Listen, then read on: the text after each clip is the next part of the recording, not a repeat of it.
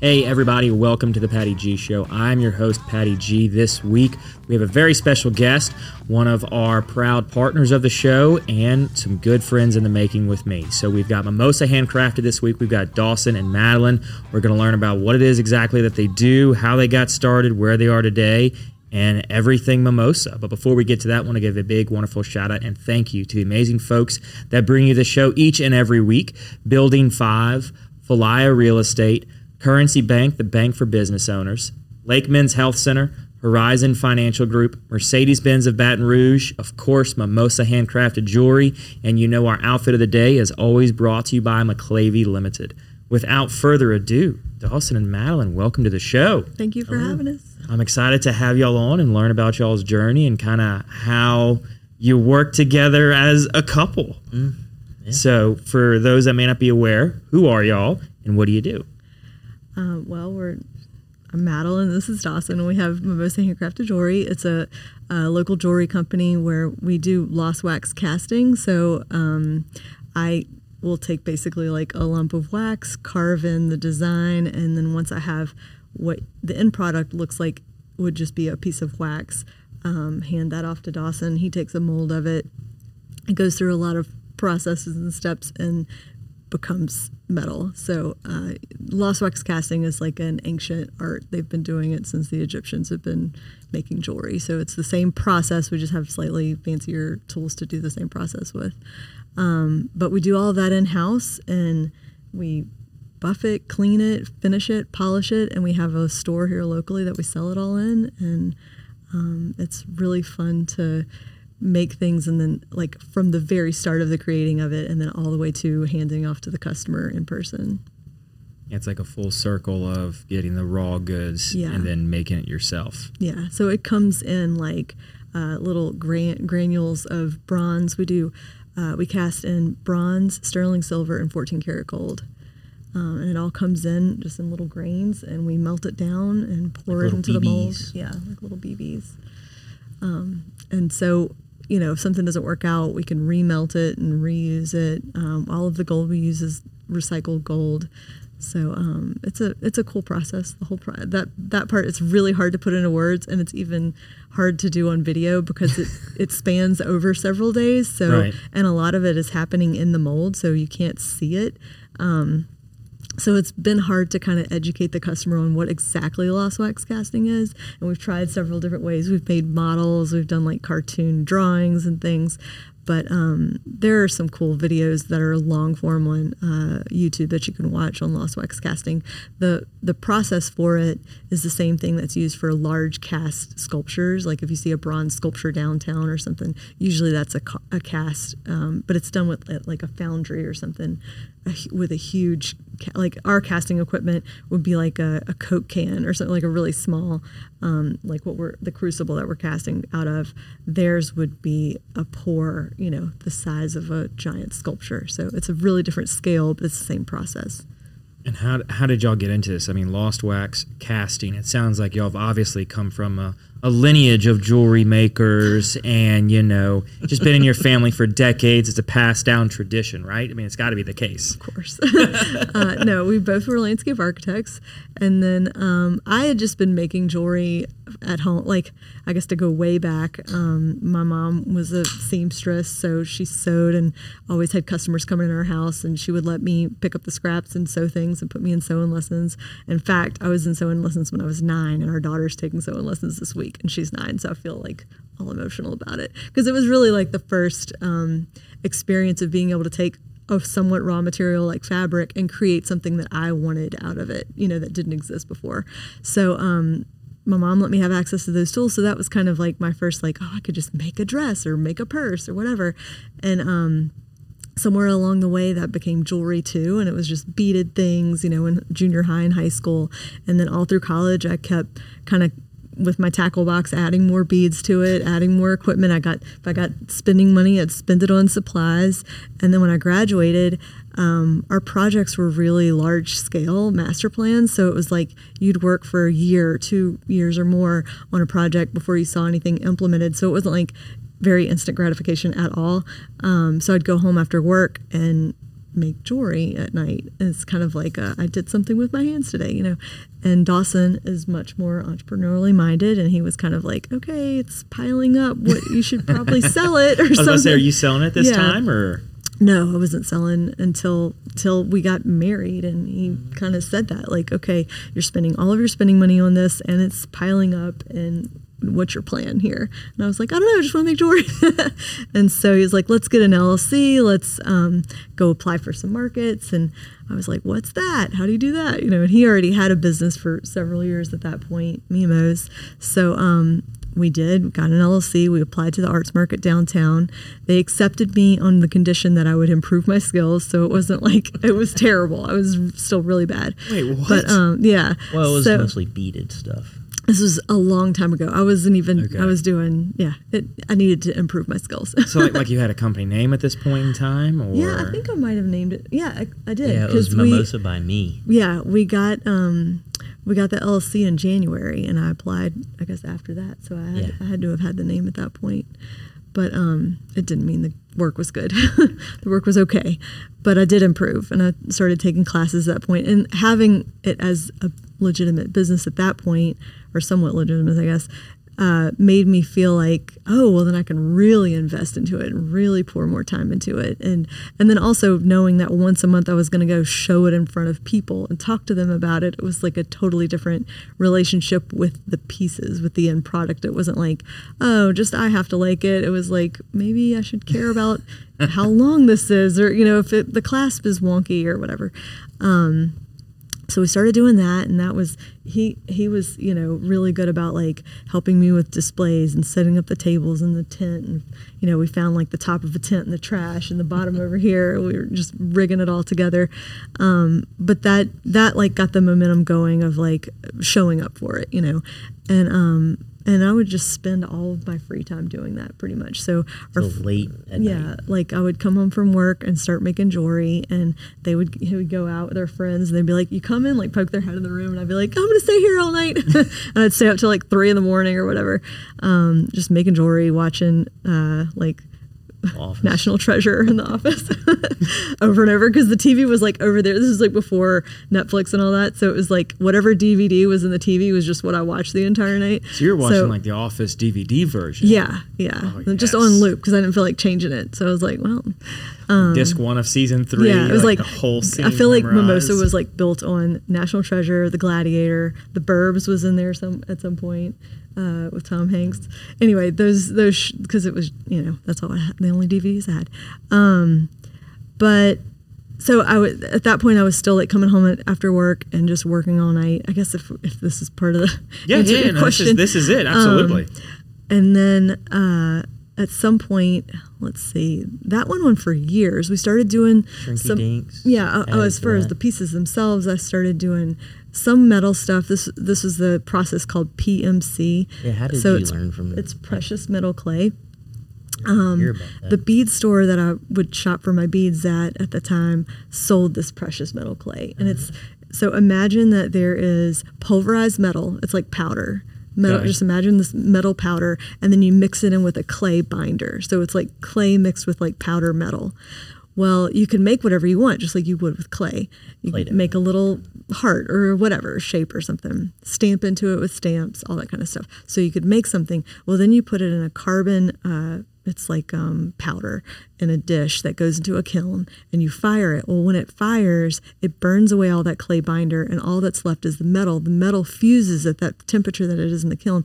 So the clay binder burns away. So that's about 20% of it. So it shrinks down to about 20% of the original size. And then it's just a little metal like piece of whatever you had made in magic. clay. It is like magic. That is like magic. So that was my first like kind of foray into metal work.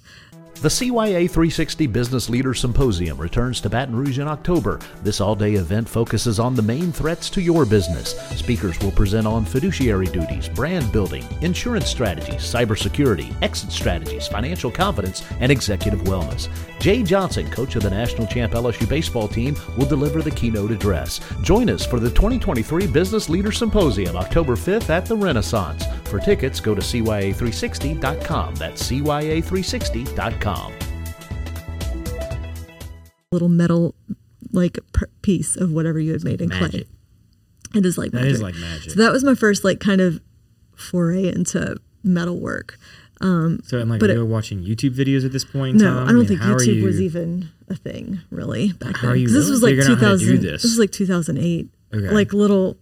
I'm sure there was the internet. And you did that class at Aramont I did too. No, but this was way before that. This was Oh, like okay. I did a class at the bead store. I guess Baton Rouge Bead Company, I think was where it was on Coursey. I took a class there. They had a lady who traveled and taught these classes, and I took a class with her, and she was like a really, I don't know, she had just a great personality, and she was like kind of opened my mind to what it could be. And there were people who came in from like New Orleans, like all over different places, and kind of helped me see what you could do with this. So that was my first like experience of that. So I took that home and was like, oh, I'm gonna, so I played around with that a lot. I did a lot of precious metal clay. I also started making stuff with Shrinky Dink. So that's the old plastic stuff that you put designs on. You can print designs on, and then you cut it out and you put it in the oven and it shrinks. A lot of people do it when they're kids. Okay. So And it's if like you get it wet, the design just disappears. goes away. It's Okay, plastic. Clearly, I It's did not do literally- this as a kid. Yeah. So, forgive me. But Okay. for others that don't know what a So shrinky you dink have is, like you know. a sheet of paper that's kind of like this plastic material. Okay. When we were kids, it was more like you just draw on it with markers and then cut it out like a circle or a heart or whatever, sun or something. And then you put it in the oven and it shrinks down to like probably a fraction, like Yeah, an eighth but it of gets the size. thicker, too. It gets thicker, but it shrinks way down. And then you could put like a key ring on it or, a little thing and make a necklace out of it. It's not meant to last forever. Okay, so you're like just like creating kind of like a decorative piece to go Yeah. on something. You're not Yeah. making like a whole necklace. Well, so that's what like that pendants. is. It's just like Gotcha. pieces to Earrings? go. A lot of earrings, A I lot of think. earrings, a lot of pendants. But mostly what I was doing was printing things on it. So like old maps or, the Herald Fisk. skyline, that kind of stuff. Onto these things, and then painting it with fingernail polish because that sealed it. So if it did get wet, it wouldn't necessarily just come off. So I sold a lot of Shrinky Dink jewelry. And then at some point, because I had my little kiln, this kiln was this big. I think the inside was like maybe 8 inches by 8 inches or something. I was like, oh, you fire clay in kilns, like ceramics. So I was kind of like, I wonder, I could fire ceramics. So I got a bag of clay and started making ceramic jewelry. And because we don't know, well, I should speak for myself. I don't know anything about this, like what you're supposed to do, because my background is a landscape architect. I'm sure I was breaking all the rules, but with how you are supposed to use clay.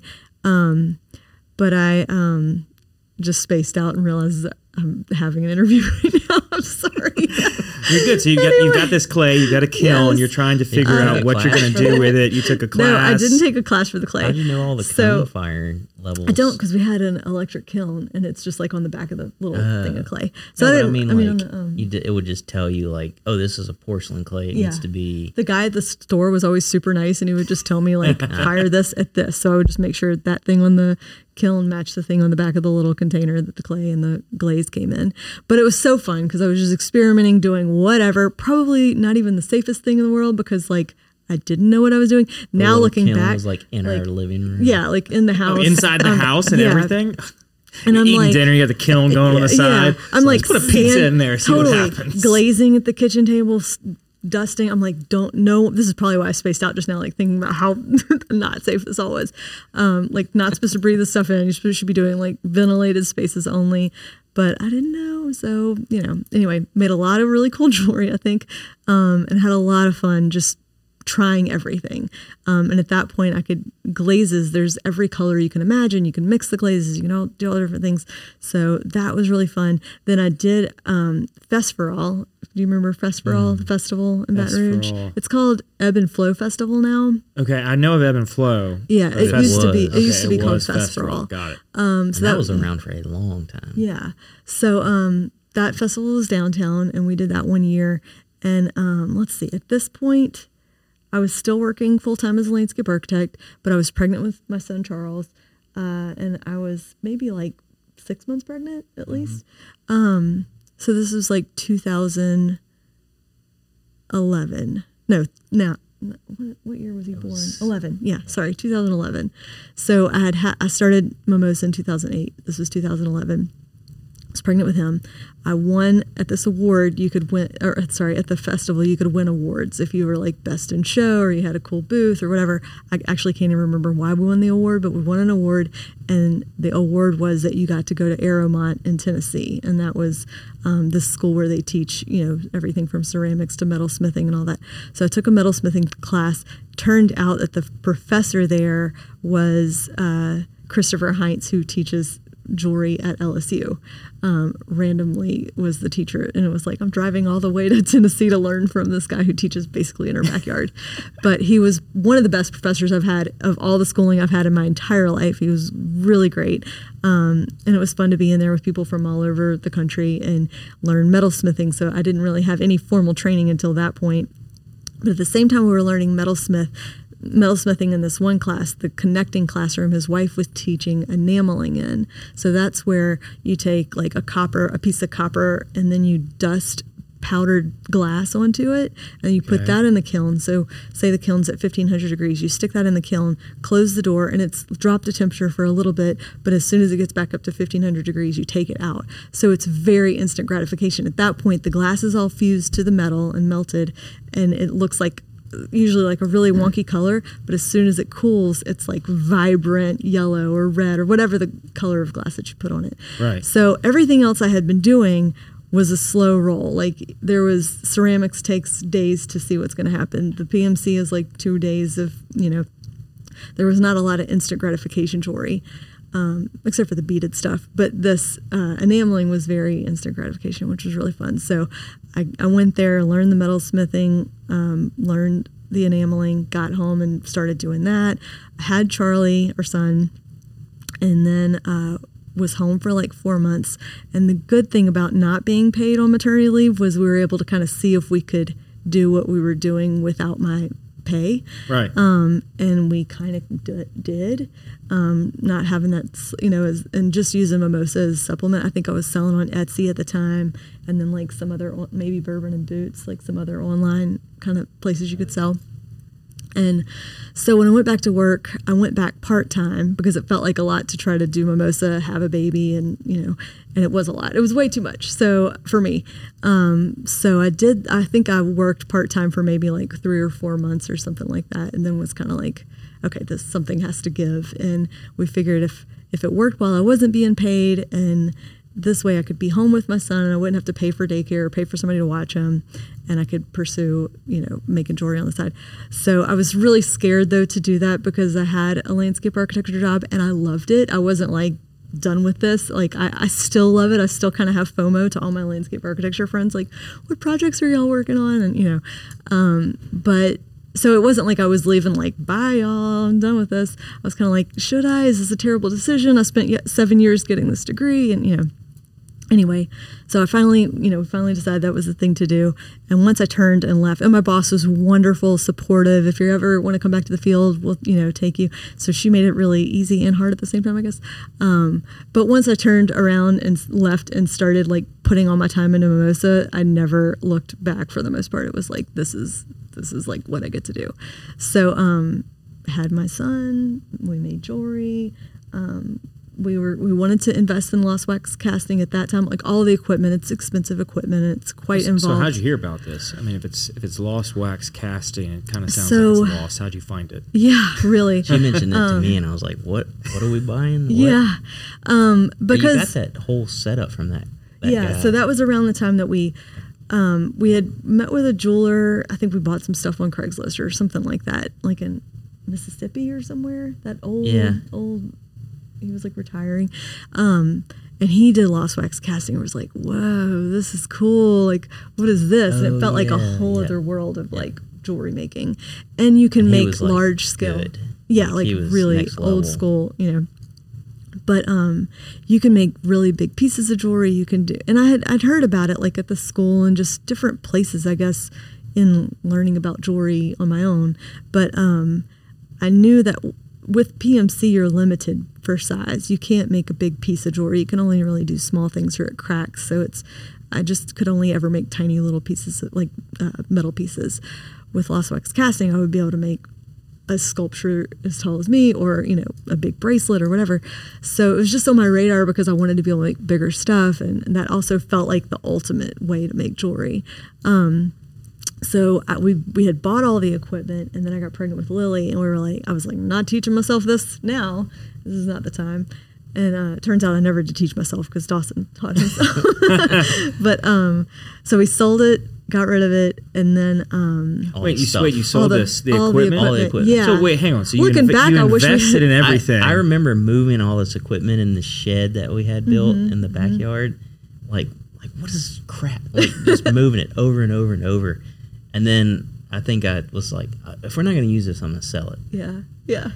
And we So did. we sold it. Yeah. So at this time, like, what are you doing, Dawson? Oh, I'm just cutting grass. He has his own company. He's supporting us. So landscape architecture. I owned Mimos with my business partner Jeremy, and we cut grass for 20 years, I think. I started that when I was 13. Got my first mower, and then he joined me in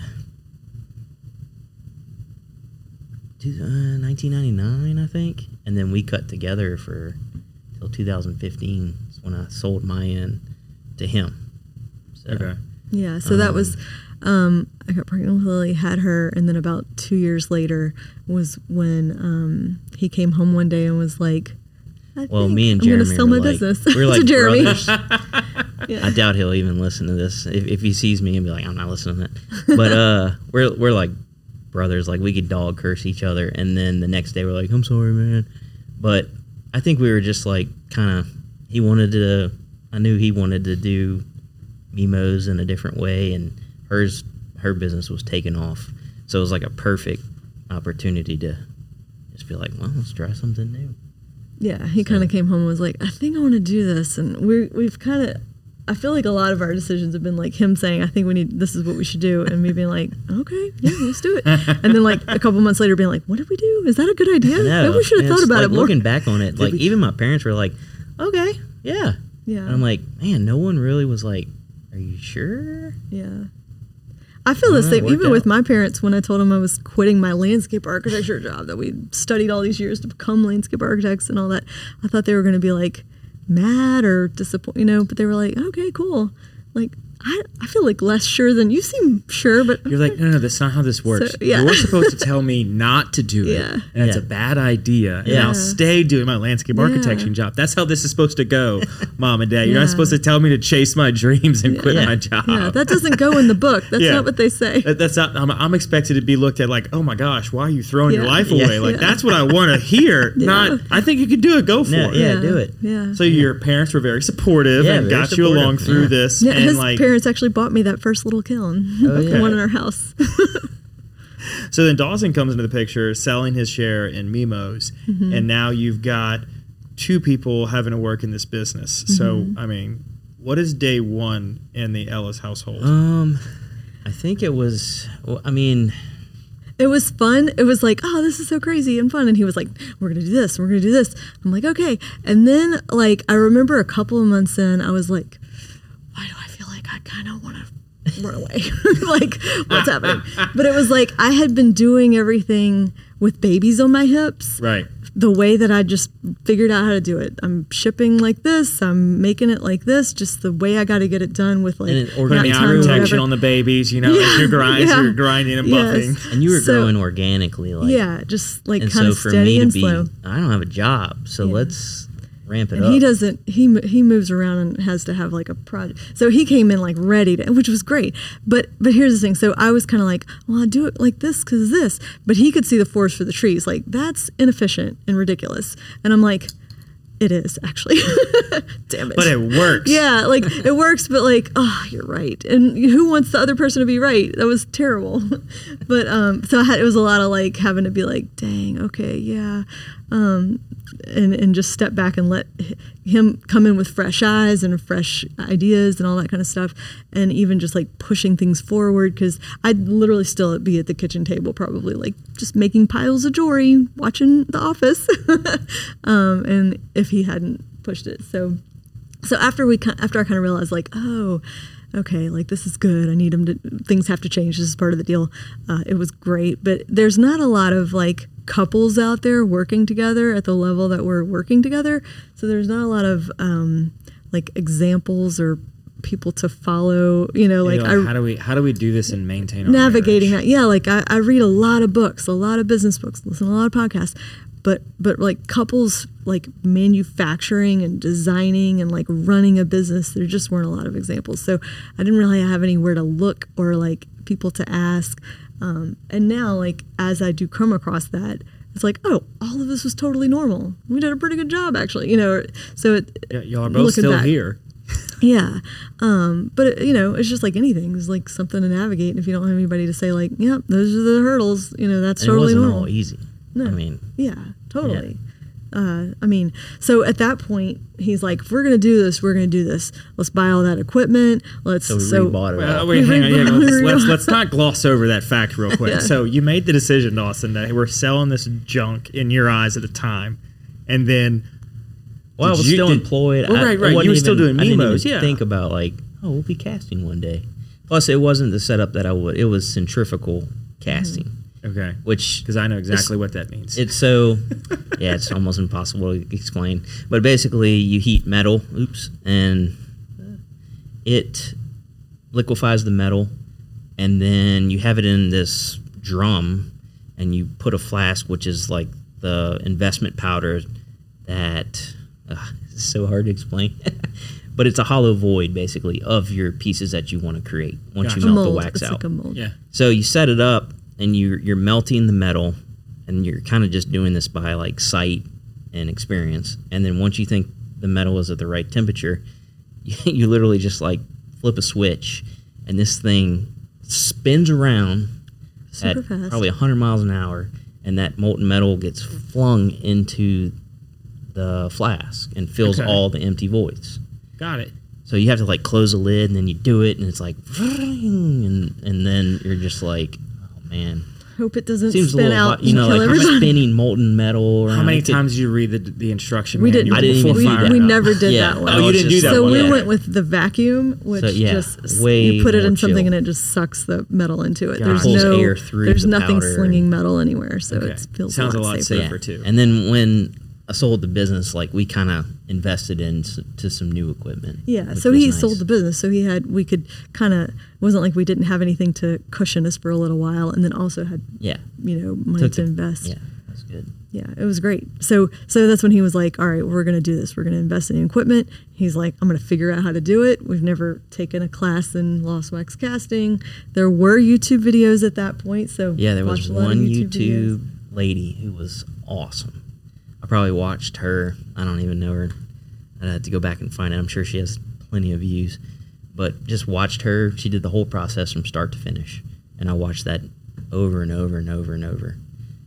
And then just, like, you got to get all the temperatures correct. So there's a lot of, trying to figure that out. It's like a science lab. It's so, and It really is. everything It's that crazy. goes into it feels like the weather, just the temperature of Temperatures the of humidity, everything. everything affects it. So like, if it could go perfect, and then the next thing you could do everything just the same, and it could be a total disaster. So it felt like And timing. Like the first time I ever cast, I set it up at like, I woke up one Saturday. I'm like, all right, let's do it. And I think it was like 10 in the morning I got started. Well, little did I know that once the process plays out, it had me casting at like 11 o'clock that night. Holy And smokes. she was in bed. And so like, I'm like, well, I can't, like all this work would be ruined, which Right. it was just one flask, which doesn't seem like a lot, but like just getting started it was. That's what I was going to say. That's a lot of time. So I was like, oh man, I got to do it. So, set it all up and like just trying to figure it out as I go. I think I remember this goes here, and heated the metal up to 2,000 degrees, and you got this red hot crucible, and I'm like tired. And like, Like 11 o'clock at night, you're like barely, eyes barely open. You're Like, like, here I we think go. this is how the molten lava goes. so yeah, I poured it in, and it went in right away. It was a pecan from Mr. Norman from the Baton Rouge or the downtown arts market, and he gave us a little New Rose pecan. Elliot, I think. And Elliot. And so I molded that silicone mold, and I made they call it a tree. Whenever you make the jewelry tree, it's all the pieces on the trunk and Right. count like a tree. So made a little tiny tree, like 20 pecans, and that was my first tree, and it worked out perfectly. Which is And I was like like this a is miracle. easy. That's even a miracle today. Like we still cast, and it's a miracle to get a perfect tree. So this that is one like the worked universe out being like, you're gonna get perfect. it. And like, you need to go down Yeah. this path. We'll Yeah. make it easy on It the like first sucks one. you in with that first one. Oh, yeah. It's possible. And I was so ready to like start selling it, and then for some reason I didn't clip that tree. I was like, let me just keep it. And so we have it's in the store now. So you still have the I have tree. It's on a the little shelf in our first store. Oh, mold that's perfect. with the tree. There's three things. What is it? The mold, the tree. The disaster. Oh yeah, the second tree. So it was like probably by that time it was like midnight, and I ran in, woke her up. I was like, "Look, it worked." She's like, "What are you talking? Like what?" It's midnight. Is somebody breaking in? Like, why Yeah. are you waking me up? So I ran back down there, cast the second one, and it just went to hell. It's And, also in the like, store. Yeah, so it was a mess. I messed up the investment part of it, which is when the powder turns hard around the wax. Right. So if you do it wrong, you'll get bubbles all over it. It just looks like nothing. And so I was like, uh-oh, this isn't that easy. So, yeah. And then just slowly started doing more. Yeah, Then and you at started that carving. Point, at that point I could Well, start carving stuff. I think it took a while. She was still doing the PMC clay, and that's really quick. Like she could make something that night, fire it that evening, and then in the morning, like, here it is. I can send this off to wholesale. And I think you were getting more and more wholesale orders. So I think once she saw the capacity that, and the replication of Yeah, it was the really same the replication sizes. because in PMC you're having to hand make each individual piece. With Lost Wax casting, you have a mold, so you're able to like replicate that or first original carved piece instead of having to carve every single one. Right. So there was just no way to keep up with the capacity of once we realized. Although it was, he's more like head on into the new thing, whatever it is. And I'm down for change, but I'm usually like lagging behind a little bit. Like, I'm trust you. Yeah. But I like still want to do it a little bit the old way. So it did take me a little bit longer to like come around because I was like, I could just do it so fast. And you're like, no, if you just trust the process, we could do more. It might take like a day longer, whatever. But I was like, so it took me a little bit longer. But once we got into it, it was like, oh, this is where it's at. So yeah, at that time we started, he was casting like a tree or like a flask, two flasks. Now we do like anywhere from like 500 to like not 1,100 pieces per remembered. week. So the kilns are on right now. Oh, I yeah. might have to check it during the show. so he has to watch. Actually, I'm going to look. Can we get a video of is it the video of the Well, kiln? So I just have a camera. Okay. facing the kiln. Facing it So- sounds like a nanny cam. So Yeah, it'll be totally. If it says an error on it, that's bad. I might have to call or text my neighbor. Like, So like if Hey, the can you kiln do- trips and has an error, it stops heating up and it will throw off the whole cast. So all the flask in there won't be at the right temperature So we're the next good. day. So yeah, that's the temperature. Okay, so those are temperatures. So turn Just it a nest- turn oh. it to the camera a little bit so see the- they can see. Well, I can't really see it too well, but okay. So It'll you've got say- yeah. you've got viewing of your kilns like Yeah. from your phone. and we have to do that every week what is week? today? Every week. Tuesday? Every Today's Tuesday Tuesday. night. for the past 8 years. He has to basically I'm on stay call up till watching about. the nanny cam. If you get an error, then well, it just depends on how quick you can catch the error because the kilns will start dropping in temperature. Okay. And then if you don't see it right away, then you gotta you'll be up till midnight to make sure it hits those certain levels to where it won't trigger an error. So that's just part of it. So you say text your neighbor. Yeah, Brian. Right. So that leads me to question, are you still making this stuff at home? And the studio in the back. Okay, so walk us through. Let's get to that studio part. So y'all have got this stuff. When did we graduate from the kitchen table? Probably when I had Lily, he built me a little office in the back, a little Of the space house. of That the was in the the house. Charles never put stuff in his mouth, but Lily was like, "What is this little thing? What is this thing?" 1,000-degree item? No, it that's was gonna never. go right in my mouth. I wasn't doing stuff like we weren't casting, so Or like it wasn't sharp that kind of things. thing. It was more like beads and little findings and stuff. So we had to have a place we could lock the door, they could get into. So he built that. And that was like, oh, my little oasis. Like I could go in there, turn on my show and just make jewelry all night. And then the shed and the shop, whatever. Yeah, so I built like a shop, like a 20 by 20 with like a couple carports because me and my buddy would go find old cars and kind of work on them. And so then when I sold Mimos, I was like, whoa, we could just turn the 20 by 20 in my tool room into like the studio. Right. And so that's pretty much like we put it into there, like all the stuff that needs to go outdoors, like all the kilns, and it's dirty, like the buffing and stuff like that. So kind of outfitted the shop, we call it, and added on a little bit here and there. And of course now we have the new building that we'll be moving into. So got the shop in the back. First off, what kind of cars did you repair? Because I'm Oh, very much into cars. Well, God, we've had all kinds. You We had had the Beetle, the we had a- 67 Volkswagen Beetle. We've had 2 Westphalias. A couple Westphalias that we've driven to Montana and back. It was awesome. Wow. What was the Airstream? Yeah, we had Avion. And then me and my buddy, Randy, we go and get old Scouts, International Scouts. 1961 to 60, or I guess they have the 70 model too. And work on those. I love them. Love the looks of them. Just, it's like art. I don't know. Yeah, Scouts it's like are a perfect little Scouts are a car. gorgeous Yeah. vehicle. Yeah. So we've done that for years. I have an Instagram Like account. bought them, just flipped all the them. ones So he's had we've- countless. I don't think you can count how many No. you've had of Yeah, those. it's probably, it could be 100. I don't even know. Yeah. So that's been fun. We just work on them. We're tinkering on some now. Right now, I got 1, 2, 3. There's 4 that we have now that 4 Scouts. Randy's got 2, and we have 1 50-50, and then I have mine. So, Okay. So yeah, it's. How do you find 4 Scouts in Louisiana? Well, be we go to surprised. They're Texas. from Really? Yeah. Okay. Texas, Florida, Mississippi, Alabama.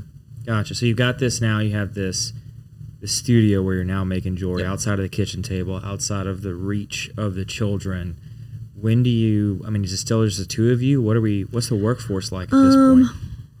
It wasn't too long after you joined. Like I guess you got. Oh, you got Jay Papa's Yeah, on. he joined me like in August, I guess, and then somewhere around later that fall, we got an order from Jay Papasan. I don't know if you've read his book, The One Thing.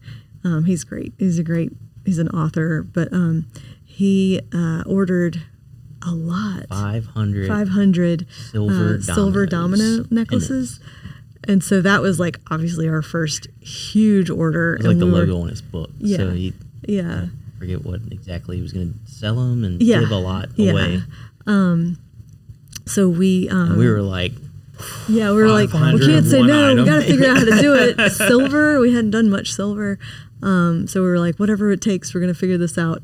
Yes. And we have to hire someone to help us too. So we did at that point. And then I think not too long after that, I guess we hired more people. And then, yeah, I thought it just kind of like, as this thing would come in, it would be like, okay, now we need somebody to kind of help us with that. And just slowly there's just delegating. so many and- steps of the process. It's easy to kind of like, divide it into like, well, this person can do this, Yeah. instead of, I mean, it's good to know the entire process. Yeah. It's helpful when everybody on the team knows everything that happens because, well, one, they can like appreciate what the kind of work that goes into each thing, and know like the step of the process, like how long this thing takes and how what they're doing affects that thing and all that. But it is very or it can be very compartmentalized, as in like you ship, you do wax, you do content stuff, you do customer service stuff. So it's Because I used to be able to do every step of it through a week, and that's all we would cast. It was a couple trees, Yeah. and then we'd buff it, and then eventually it's like, well, I need to just do the wax part while y'all are buffing, and then we knew like that kind of makes it so it was very organic growth. of hiring, like kind of figuring that out as we go as well. Because I mean, it's all made up. Yeah, we didn't we didn't prepare to own our own jewelry business. We didn't take a lot of figuring out as we you didn't go. know. I was Really? like, if this doesn't work out, I'll just go to Home Depot and organize the plumbing or something. We didn't. So I've read a lot of books. I've made a lot of mistakes. Turns out I'm not like meant to be a manager or manage people. I'm more like meant to be locked away making jewelry somewhere.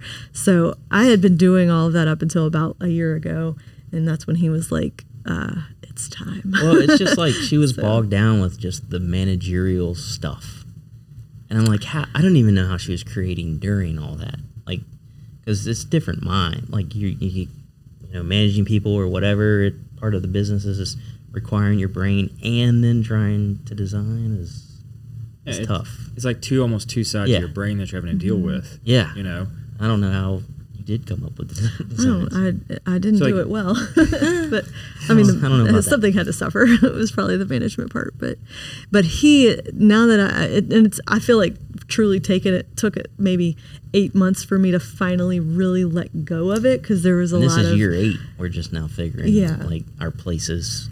We got, so it was 15 years total, because we got the LLC in 2008, but 8 years with him, and it's taken this whole thing has been a process. But even just letting go of all that stuff that felt kind of like, but I feel like every part of it has been, in delegating along the way has felt like, are they going to do it the way it needs to be done? And, all that. And you're like, okay. And then you let that go and you're like, oh, wow, okay, they actually do it good, maybe better. I don't, and the more you do it, the easier it gets. But I feel like the delegating gets closer to home, and you have to let go of things you thought you would never be able to let go. And managing and doing all the processes and procedures and keeping up with all that stuff felt like one of those things, like, how would I not have my hands in all those kind of decisions? So it took me a long time, longer probably than it should have, to let go, to trust, to realize like it will get done better. And now, like, being on the other side of it, I feel like I'm walking around like, why am I so happy? Like, I have like all this bandwidth why is to stress gone. Yeah, This like is weird. just to design and think about design and go just on inspiration finding field trips and like, that kind of stuff. But it wasn't like easy getting there, and he has made it easy because he's so good at it. And also, well, it made me kind of mad too, because I was like, dang, I tried so hard, and he's just good at it, like naturally, like it's just like intuitive. I feel like a lot of just things dumber, like stuff just like stuff that I struggle with. Guess. They're just, it's more intuitive for him. And I think that's why it works so well, is that you've got the balancing act here. Yeah. That one of you so strong over here, the other one's strong over here, and y'all kind of are able to trust each other to take over whatever area that they're in and run with it successfully. In managing, that's been, I'm going through the same thing you're going through. It's like, well, I could really do this myself. Yeah. And then you find out, you're like, oh, wait, I told 20 other things I was going to do it myself. Yeah. Okay, I really Yeah. can't do it Yeah. myself. It adds up. Yeah. And then it's, now I've got to train this person. Yeah. Now I've got to spend time training this person. Yeah. And then it's like, okay, well, if this comes back around, I'll still have to train them and show them. It's like, well, I didn't take that much. I took less time. It's like, wait, I took less time. Yeah. Wait, now I'm not doing anything at all. Oh, okay. Yeah. But yeah, you still have those like precious gems where you're like, Yeah. nope, I'm going to hold on to this, and I'm always Yeah. going to do this forever. Yeah. And then you let go of it and you're like, there is this whole other side of the world that I Yeah. haven't began to touch, that now I can go Yeah. and do what I want to do. Yeah. And then they come up with better ideas, and they're even better at it. And you're like, well, dang, I was like holding back on this thing. Like I was holding it down when it could have been flourishing this whole time. But, and then also he's hired somebody that's become the manager. So even letting go further of, delegating in a whole new way, that's been amazing. So, it's just learning how to work better in a team and let go of things. And so it's been, So now it's been a y'all whole experience. have even graduated from the shed in the backyard and Yeah. actually have a new place Yeah. that y'all going to be designing and building. Yeah. So let's talk about the Well, it's decision built. that went It's into a building. that. I'm saying like Yeah. y'all going to be Yeah. building Oh, and crafting and- jewelry. yeah. So like what went into that? How'd you know it was the right time? I mean, it's a terrible time right now. Interest rates have never been higher. Right. But luckily we locked in a pretty low interest rate. and we back up to the interstate as well, and so our shop is kind of close to the interstate. And with the widening, we were like, man, I don't. What if they take too much, land or whatever? Turns out it's not going to be the case at all. But I've always been looking. It was always kind of time, really. Yeah. So it was just finding. It'd be the right nice, spot. to have our yard back. Like we always joke, can't walk by the window in your boxers because someone might be like, someone's gonna be working there, Yeah. and they just look up and like, okay, that's my boss. He's drinking his coffee. We Yeah. just made eye contact, and Dawson's just like, well, we're sorry. here. I mean, just It's never happened, but No. still, it's Yeah. it seems like it's always someone at our house, which is fine. Yeah. I think we're those kind of people. It doesn't really bother us. But I think when it was COVID and we were like, man, no one came to our house for months, and we are like, this is awesome. Get It used was to kind it. of weird. It was I think we hadn't thought about it really, because when he was with Mimos, they always were there too. Right. So it wasn't like we ever had a real private house. It was always kind of like a road, like people were Yeah. just in and out all the time. Yeah, when we had so 5 employees at one point, they were still using our house bathroom. So people would just walk we only in. had one bathroom, so it was just you had one bathroom in the house. Yeah. It was pretty crazy. But we didn't really think about it much until we weren't doing it. And then it was like, oh, is this what people live like? Yeah, Just in their wow. home alone? So anyway, so this new place, though, we're extremely excited Yeah, so about. we've been looking and looking, looked at some bad buildings. And it's, industrial. So, it's not always in the most picturesque areas. There's not, usually a lot of nature or wildlife, which is kind of my thing. Usually your thing. Yeah. So yeah, we just went and looked at this one, and it's in the Cloverland area, industrialplex, and huge air-conditioned warehouse with offices already built. It has a 1-bedroom apartment upstairs, which I'm super excited because we could potentially rent this to someone that could watch the kilns at night and be on site. Yeah. Because the last thing I would want to do is see an error and then have to drive to industrialplex to go hit 2 buttons. Yeah. Well, now, So, now you can provide that housing yeah. for somebody. Exactly. Look, if you want to work for us, we'll pay Yeah. you reduced rate overnight, and now you're just Exactly. Yeah. you're on call 24/7, but you're getting paid 24/7. One day a week. It's Yeah. 12 hours of a week. So But the main reason we got it is in the area. I was like, oh, looks like there's a lake right behind the building. So when we get there, it's like you roll up the back doors and it's like this beautiful lake. I mean, it's got some trash, but I clean it as much as I doesn't can. have And it's like a 1/4 mile lake, and it's awesome. It's full of quiet. turtles, fish, snakes, Garfish. everything. So birds. is it on y'all's property, or is it just like a shared lake? It is Shared. shared to the right-hand side, but you own across all the way to the land across it and Okay, around It's it. crazy. So, Yeah. That's pretty so incredible. and it's beautiful. So we're gonna fill in the lake, and so we can add on to the building, Eliminate the nature and completely push it out. But it's great. So you just look out on this beautiful, it's like you're at the zoo and there's turtles everywhere and fish and everything. So it's really nice. So it feels like, okay, if we have to be in this industrial space, but have plenty of nature around us. Yeah, plenty. So, and y'all are selling out of, where are y'all selling Our out store. Okay. We have a store on Government Street, kind of behind South Domino's. Eugene. South Eugene. Yeah, sorry. Okay. It's off of Government Street. It's on South Eugene, kind of at that corner where Domino's and Ragusa's is. Yeah. It's right behind there. And we rent the front part to a bookstore, Red Stick Reads. They're great. If you haven't been, you should totally go. And then we're in the back part. And then we have what was a mobile store that we used to be in. We call it the Shopette.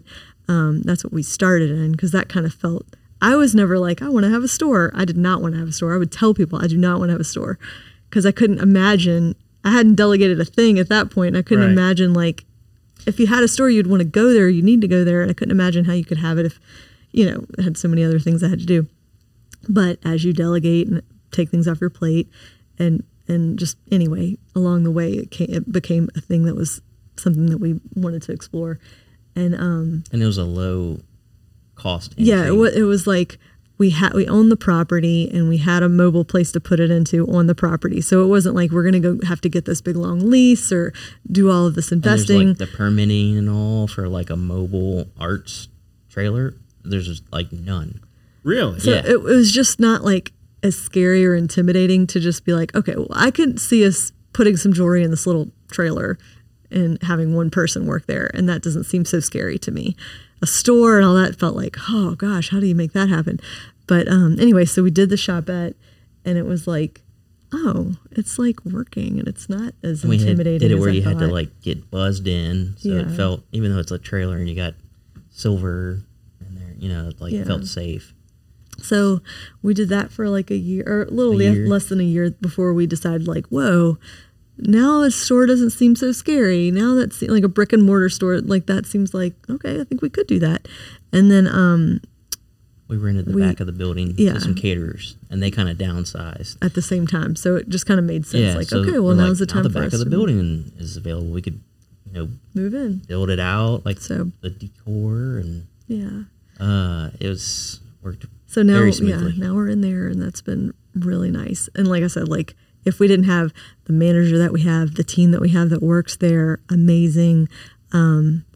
I can't imagine it working, without them. They do everything. They're amazing. So Yeah, I mean, and that's kind of part of that growth phase, right? Is getting team in place to handle everything, so you don't have Yeah. to sit there worrying about every single facet. yeah, You've got people in place that you trust that can handle the tasks assigned, and you're like, yeah, it's getting done.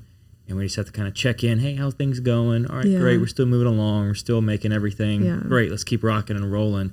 You can focus on your creative side of things. yeah. And even some of the creative stuff, like the content creation. We have Greta who works with us, and she's just takes stuff and runs with it. I feel like I'm like, wow, it's like what I was saying, like stuff that you're like, that's better than what it's really good. Just people that are gonna that are like worrying about it and caring about it as much as you would have is amazing, and makes it easier to let go of those things. Yeah, and then as they continue doing it, you're like more trusting of people Yeah. to let go of more and more and Yeah, more. absolutely. So we didn't even actually talk about a whole lot of actual pieces Mm-hmm. that y'all make. So y'all sell some stuff at one of our other partners, McClavey. Mm-hmm. Y'all sell some fantastic cufflinks. Y'all have got some alligators in there that I saw today, and I was like, these are pretty cool. So Yeah. talk a little bit briefly about some of the actual items that y'all sell within Mimosa. So, I guess like way early it started. We're heavily influenced by the outside world, like because of their background in landscape architecture. They kind of just train you to be observant and take it in, and so early on that was like my influence. And of course I just went into landscape because I love nature and everything. So now I guess how I would describe it is this kind of is like a new thing for even in my mind how to describe it. How people will set up kind of like a little shrine or altar type thing in their room, and it's like all things that are meaningful to them, like a picture of their grandmother and like a feather that they found on a walk they took, or this rock from this place. Well, I was making like a mobile one for myself, like a little bag to have of all my like favorite things that are like special to me. And everything I would think of to put in there that was like something really special was jewelry, like my jewelry pieces, because they are pieces that I've made that kind of capture something really meaningful to me, like the squirrel or the garfish or the. So I was like, oh, these are all really kind of like talismans or like special keepsake kind of mementos of things that are very meaningful in our culture, in our landscape, in our lives, whether it's like connecting with a family member or a friend. So I see them as like wearable pieces that you would have to remind you of the things that mean the most to you. So yeah, that's kind of what inspires most of it is nature, things that are like human connection. So like I have one that's the soul friend cuff that's like about your soul friend, kind of like your next level best friend. I have a whole grounding collection. So there's like the Breathe bracelet, and that walks you through square breathing. So a lot of people who do yoga or people in the military will use square breathing to help kind of regulate their nervous system. And the bracelet itself is notched for you to follow that pattern of square breathing. It just looks like a random bracelet with a pattern on it, but if you know what it is, and on the inside it's printed like breathe in, 4 counts, breathe out, So, and that's the other thing. A lot of the pieces, they might be for something like grounding, but they don't say it on there. It just looks like an incognito. Yeah. So if somebody says like, oh, I like your bracelet, you can be like, if you're not in the mood to talk about square breathing or the fact that you have anxiety or something, you could just be like, thanks. Like if they have weird energy and you're just like, don't want to go there with them. I'm not going to go into the details of what this actually means. Right. But if you're like on a plane and you kind of hit it off with this person, they're like, I like your bracelet. You're like, actually I struggle with anxiety and this helps me do square breathing, and I use it and I'll take it off and show the person, and they're like, no way, that's so crazy, me too, or and then you can like, it's a conversation starter, just something that would be maybe a difficult topic to like enter into some other way, but it's also a tool. So I like functional things. I have this, I'm wearing one today, it's the essential oil diffuser. So there's like a little terracotta disc in there that you can soak with essential oils. So you could put, like if you're stressed out, you could put lavender on it and kind of like smell it to calm yourself down, or just smell good when it doesn't, when it's hot or something. Let's see, I have the one that's called the tactile cuff that kind of it's like all different textures and stuff, and like say we're here and I'm like nervous and I'm like need something to fidget with, like it's a good one to like rub your fingers across if you're in a meeting and you're kind of like, oh, I need something to kind of like let energy out, so pieces like that, and then pieces that are more like keepsakes, like a heart, or that you can that you could give somebody for a special occasion, or some pieces that say you are loved, or I have like the best is yet to come. I have plenty of pieces that are inspired by the local landscape and culture, which is probably like the biggest part of our collection, I guess. And those things are just some like growing along through the years with people coming in the booth and seeing, like I used to have like I don't know, maybe like the You Are My Sunshine piece, and people say, oh, like my grandmother sang that song to me when I was a baby, or and hear their own personal stories about what these pieces meant to them, or pieces that you can't really tell what it is, like the river cuff. You wouldn't look at it and say that's a river cuff. You'd just be like, oh, neat piece. But then when you learn that it's like just designed after the Harold Fiske maps from the 1940s, those beautiful maps that are kind of everywhere now, but we learned about them in school and not really that many people knew about them at the time. You can have a bigger conversation about like, oh, that's so cool, and I hardly ever go to the river, but I should go to the river more. Or, I saw this amazing sunset, and then you have this whole conversation, and especially if you're out of town or somewhere else and they don't know about something that we like, crawfish, or something that's like really typical here, but would be a really interesting conversation starter in like New Jersey. Oh yeah, so it's almost like you're making handcrafted jewelry with a purpose. I guess so. I hope so. Well, I mean, it's like every single piece has something that it's tied to, which is really powerful. It's not just another thing of jewelry. It's like each thing is built specifically for a specific reason and has a specific message within it. Yeah, which brings so much more power, I feel. Yeah, and it's what I mean. For me, I'm like an endlessly curious kind of person, and so usually it's the product of following some rabbit hole of something, some podcast or book that I've read that, whether it's garfish or like we helped rehab a baby squirrel, and that was like a really big part of our life in 2020. And so some of these pieces are like just so personal to me, and I look at them and they mean something, really personal to me, but then to see people come and tell me their story that feels just as personal, that, I'm like, oh, I thought I made that just for myself. Like the garfish, I never would have thought like as many people would love it or have garfish stories or be, so we just did a catfish collection. There's a lot of pieces that, you forget like how many of us are tied to these different parts of our culture, stories in our landscape. I've got garfish stories for days, as well as catfish stories. Like grew up on garfish balls that my grandfather would make and make a little stew out of them, and then catfishing, and we would wait for the river to rise, and we would go run trot lines through trees during high school, and we would catch river cats and cook those. So there's a whole lot of people that can definitely relate to all those things. And it's fun to do the things that aren't quite so obvious, you know, like we have plenty of the stuff that is obvious, so there's nothing wrong with that because it's obvious for a reason. You know, Right. We all love it. But it's fun to do the things that we've either not really paid that much attention to, or they're just under the radar because, you know, we take it for granted, and then you dig into it and find the backstory of why it is such a part of our culture and tell that story. And then it's like kind of helping people see like the hidden gems all around us and tell them little tidbits of, you know, fun facts or whatever that makes them like, oh, no way, I didn't know that. That's crazy. And then the next time, hopefully when they see it, they're like, did you know? You know, to some other person. So it's like, you know, we're surrounded by all these amazing things. Like I love to just be like in awe of stuff. So to have people feel that awe that they might not have felt otherwise is like such a cool idea of like something that our jewelry could do.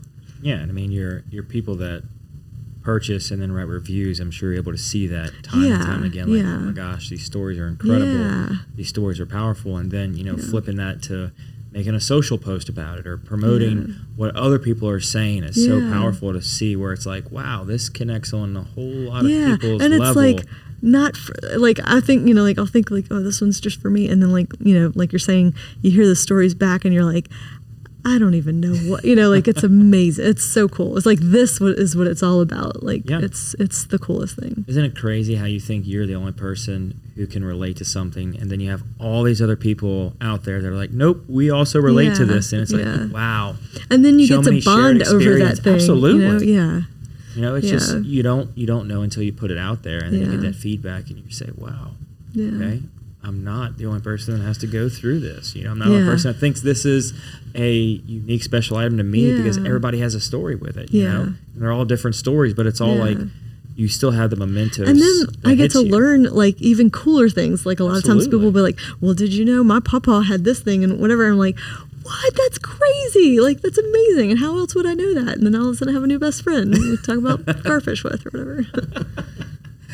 I love it. Well, we could talk for hours, but as we kind of start to wind down the show, we do have a set list of questions that we ask every guest. So the first one is, what is something y'all did as a kid you wish you could still do today? I don't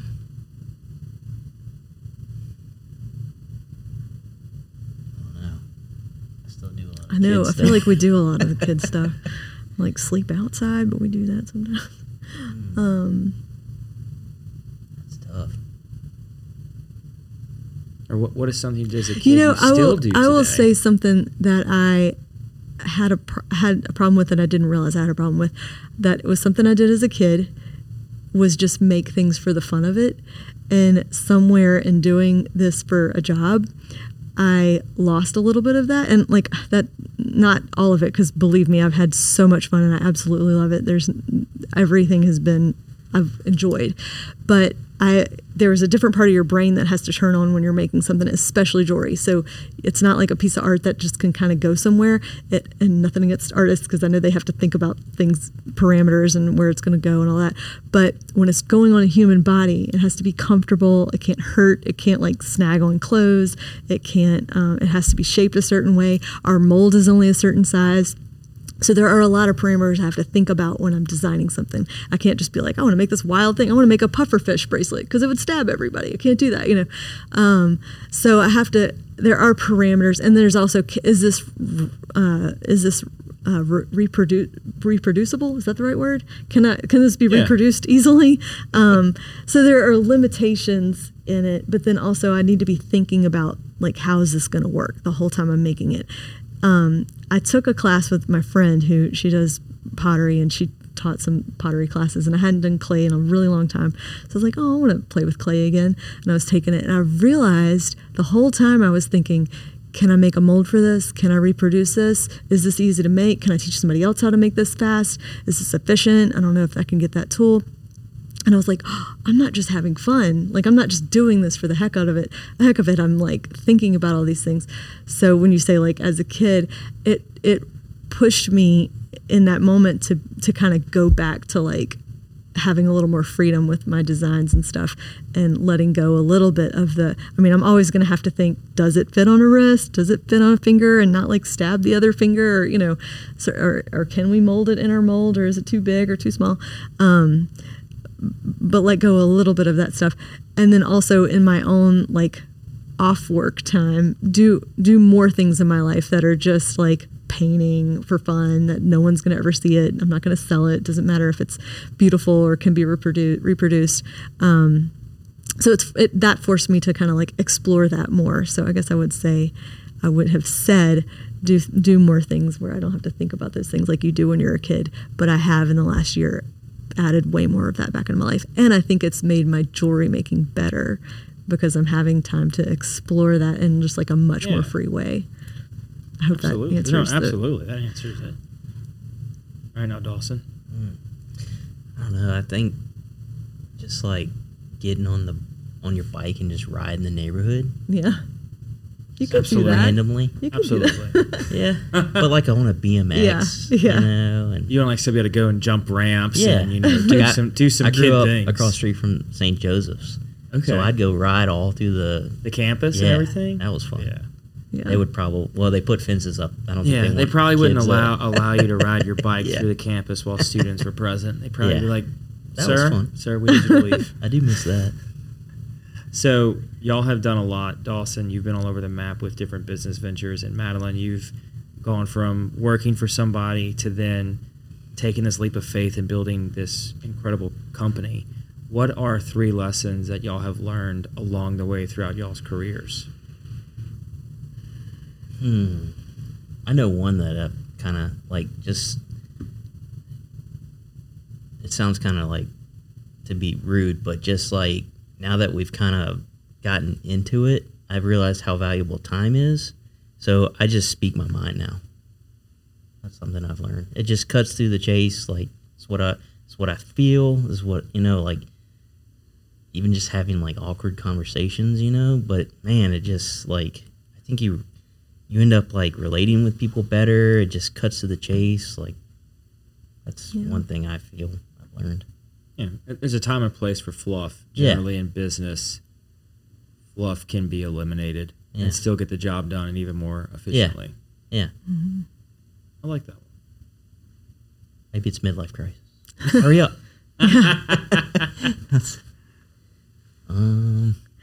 I think a big one for me has just been this continuous thing of like letting go, trusting, delegating, trusting Dawson. I feel like our relationship in this has been kind of like you commit to being married.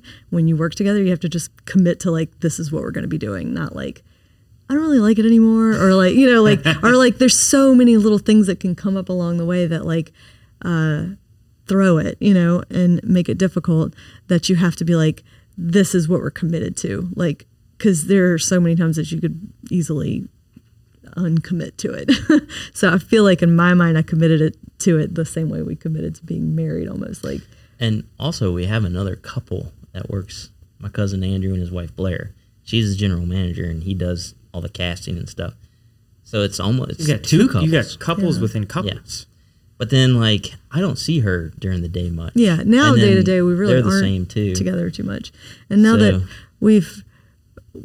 I feel like used to, our roles were a lot more like intertwined even. And now that he's taken a lot and then Blair's taken a lot, we don't have to talk about a lot of business stuff that we used to have to talk about. Everybody's in their natural role now. Yeah. So it's cleaned it up a lot as far as all the like take home conversations. Like I feel like we used to talk about a lot more. Now it's kind of like, hey, so what do you want to watch tonight? Like, and we're like, don't talk about work. I'm playing solitaire. Yeah. And I'm like painting like child. But yeah, and like, yeah, getting to know know yourself and know your role, like to understand. I think Craig even helped us with this, like that he's more like, we have this analogy of like, he's the one, if you're building a ship, like he's the one that's like still kind of building the ship as we're going out to sea. And I'm kind of like there with a paddle, like, yeah, I trust you. We're going to get there. It's going to be good. But like not get shocked that he's always going to want to build a new ship and do some other new big project or something. Like I know that he's kind of the one to have that role, to like have a vision for something and bring it home and me be like, yeah, okay, sure. As long as I get to make jewelry, I don't care, and then my role is to like be supportive of that and find my way in it too. I mean, I have ideas too. I'm not trying to say and he's supportive of those, but realizing where each other's strengths, I guess really that's what it goes back to, strengths and what we enjoy doing too. Absolutely. Leaning on each other for that. Like, oh no, you actually like doing that, so you should do that. Yeah, and that ability to recognize that is huge. It kind of comes with time too. Man, yeah, and like a lot of mistakes. Oh, there's always mistakes. Man, but it's like, you hear the podcast, you read the books, and like hustle and fail, and it sucks, but it teaches you a lesson. You're like, but I didn't know it was going to be this hard. Like, I didn't know I had to fail this many times. Or like, it seems like cool the way you failed. My fails feel horrible, and like I'm going to die. Like, it's ripping my guts out, So, not to be dramatic, but sometimes they feel really, it's pretty bad, and like there's other people involved, and I can look back and be like, oh gosh, the things I've said and done, the ways I've leaded, I wish I could, but I also have to, the question of like, do you only can be perfect always? You're never allowed to not know how to do something. So like, yeah, okay, I guess it's okay that I wasn't a perfect manager because I never did it before and I didn't go to school for it, and now I know better.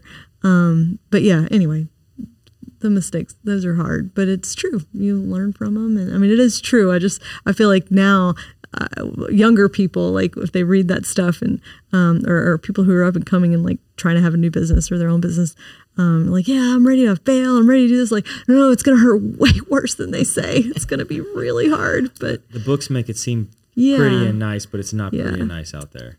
No, but so what is something y'all love about Baton Rouge?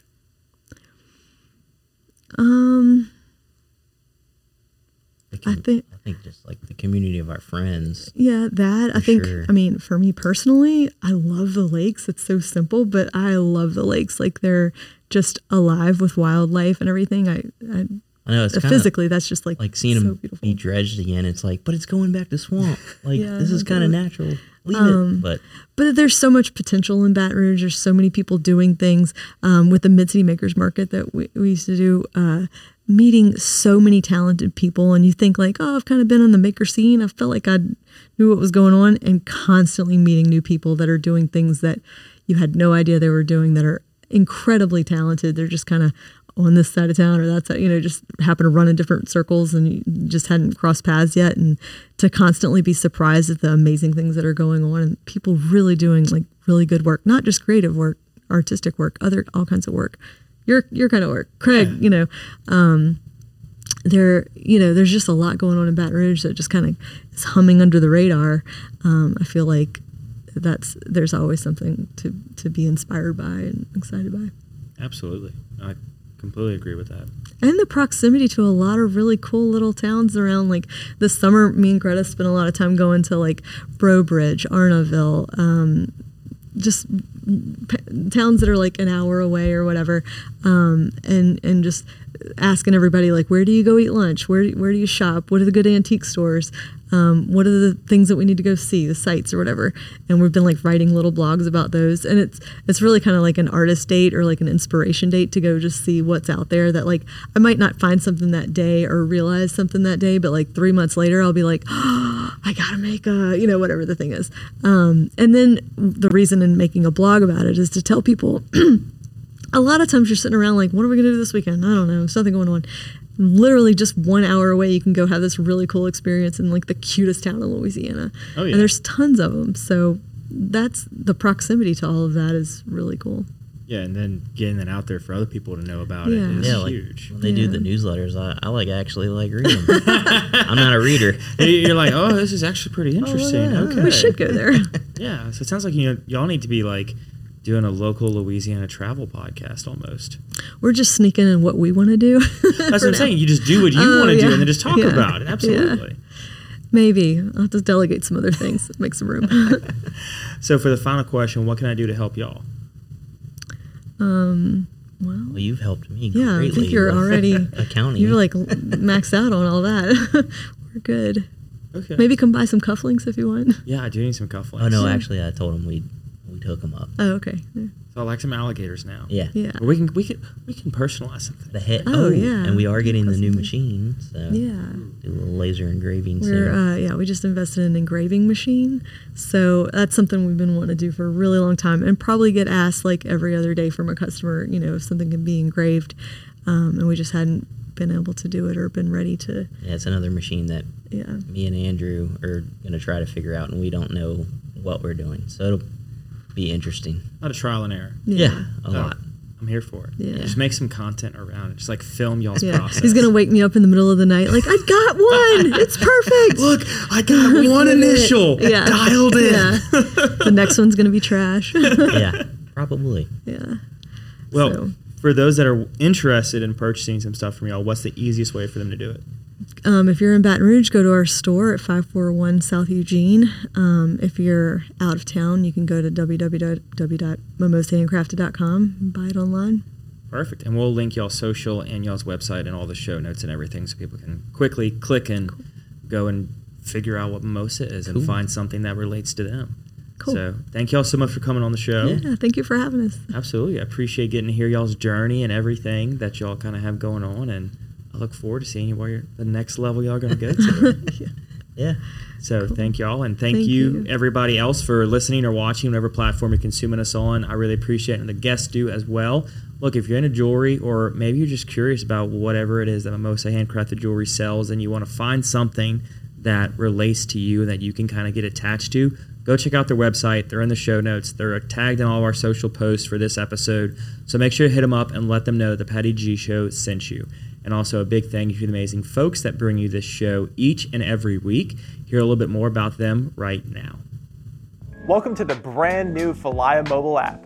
We took all the same tech that's helped hundreds of people sell their homes themselves and packed it into an easy-to-use app for your phone. When you download the Falia mobile app on either the Apple or Android App Store, you'll immediately be able to see the power of this game-changing tool. From the seller's dashboard, you can navigate to all the information that you need. We intentionally separated everything into key groups, such as tasks to be completed, buyer leads for your listing, and contact information for everyone involved through closing. When you get an offer on your property, you can simply review and respond all within the app. No matter where you are in the world, you'll be able to monitor everything that's going on with your property from listed to sold. It's truly the power of Falia in the palm of your hand. Download the app and see for yourself. Falia, it's real estate reimagined. Thank you so very much to Building 5 for becoming the latest sponsor of the Patty G Show. We are going to be filming once a month at Building 5. We're going to post about it on our social so you can come and visit with us. Building 5 is an excellent food establishment if you're into sharing boards and really getting a creative menu. Misty and Brumby have done an excellent job of creating an environment that's warm, welcoming, and inviting for every single occasion. Go on over to Building 5 in Baton Rouge, Louisiana, and tell them that the Patty G Show sent you. Thank you to Mercedes-Benz of Baton Rouge for making this show possible. Nick Pentis is a past guest. We love having him on. Listening to him talk about the culture they have over at Mercedes-Benz of Baton Rouge is really an incredible thing to hear. How they treat not only their employees, but every customer that walks through the door. You are more than just a number to them. They're going to give you that white glove concierge service every step of the way. They're going to make you feel like family and take what can be a stressful time in people's life, shopping for a car. They're going to make it so enjoyable and so pleasurable. You're going to want to go back there time and time again for every new vehicle. Thank you so very much for Mercedes-Benz of making this show possible. Thank you to our wonderful sponsor, Lake Men's Health Center with Our Lady of the Lake Physicians Group. Guys, I know it's tough to get out and go to the doctor. I know it's challenging to find time in our busy days, but I promise you, signing up to be a part of this group with Dr. Curtis Chastain and Dr. Tyler Boudreau, you won't regret it for several reasons, but most of those being the fact of the time it saves, where you're able to get in on the same day, get that appointment done, and spend that time you need to talk with them about what your health goals and concerns are, as well as ensuring that the financial investments you have, you will be able to live out and see those come to fruition. So if you're an investing guy, you know all about and planning for the future and investing in the future. There's no other more important thing to invest in than your health. Make sure you go check them out. our Lady of the Lake Physicians Group Men's Health Center and tell them Patty G sent you. McClavy's Limited, a proud sponsor of the Patty G Show, has been serving the Baton Rouge area proudly for 40-plus years. Gentlemen and ladies, if you're shopping for your man, there is no other place in the Baton Rouge area to get your clothing, whether it's game day needs, everyday needs, business attire, formal attire, whatever you want. Go over there, see Frank and Ashley. It's a father-daughter duo. They do incredible things in their store. They will outfit you from as simply a shirt that you need for one evening or all the way to a full wardrobe overhaul. They're going to take care of you every step of the way, and be sure and let them know that Patty G Show sent you. The Patty G Show is proudly brought to you by Mimosa Handcrafted Jewelry. Mimosa Handcrafted Jewelry is a local business right here in Baton Rouge, Louisiana. They create handcrafted jewelry for everyday use, that special occasion, whatever it may be. Gentlemen, they've got amazing jewelry both for male and female. Everyone is their audience. You know, after years of experimenting with everything from ceramic jewelry, glass beads, and enamel, they've settled in on the ancient art of lost wax casting. Is their main form of creating their work. They cast everything in bronze, sterling silver, and 14 karat gold. Every step of the way is done here right in Baton Rouge, Louisiana. Proud sponsors of the Patty G Show. Mimosa Handcrafted Jewelers. Get out there and tell them that Patty G sent you, and they're going to take great care of you on your next order. Thank you so very much to Currency Bank, a proud sponsor of the Patty G Show. If you are looking for a business bank that fosters on 3 core values, relationships, service, and technology, Currency Bank is the place for you. They pride themselves on convenient, accessible, and secure online banking resources where you can manage your account balances, initiate transfers, enroll with e-statements, and more via their online portal. Between the relationships, the service, and the technology, they are going to be that partner with your business every step of the way, regardless of what you need. Currency Bank is the bank for business owners. Simple man, don't want a complication. Complication.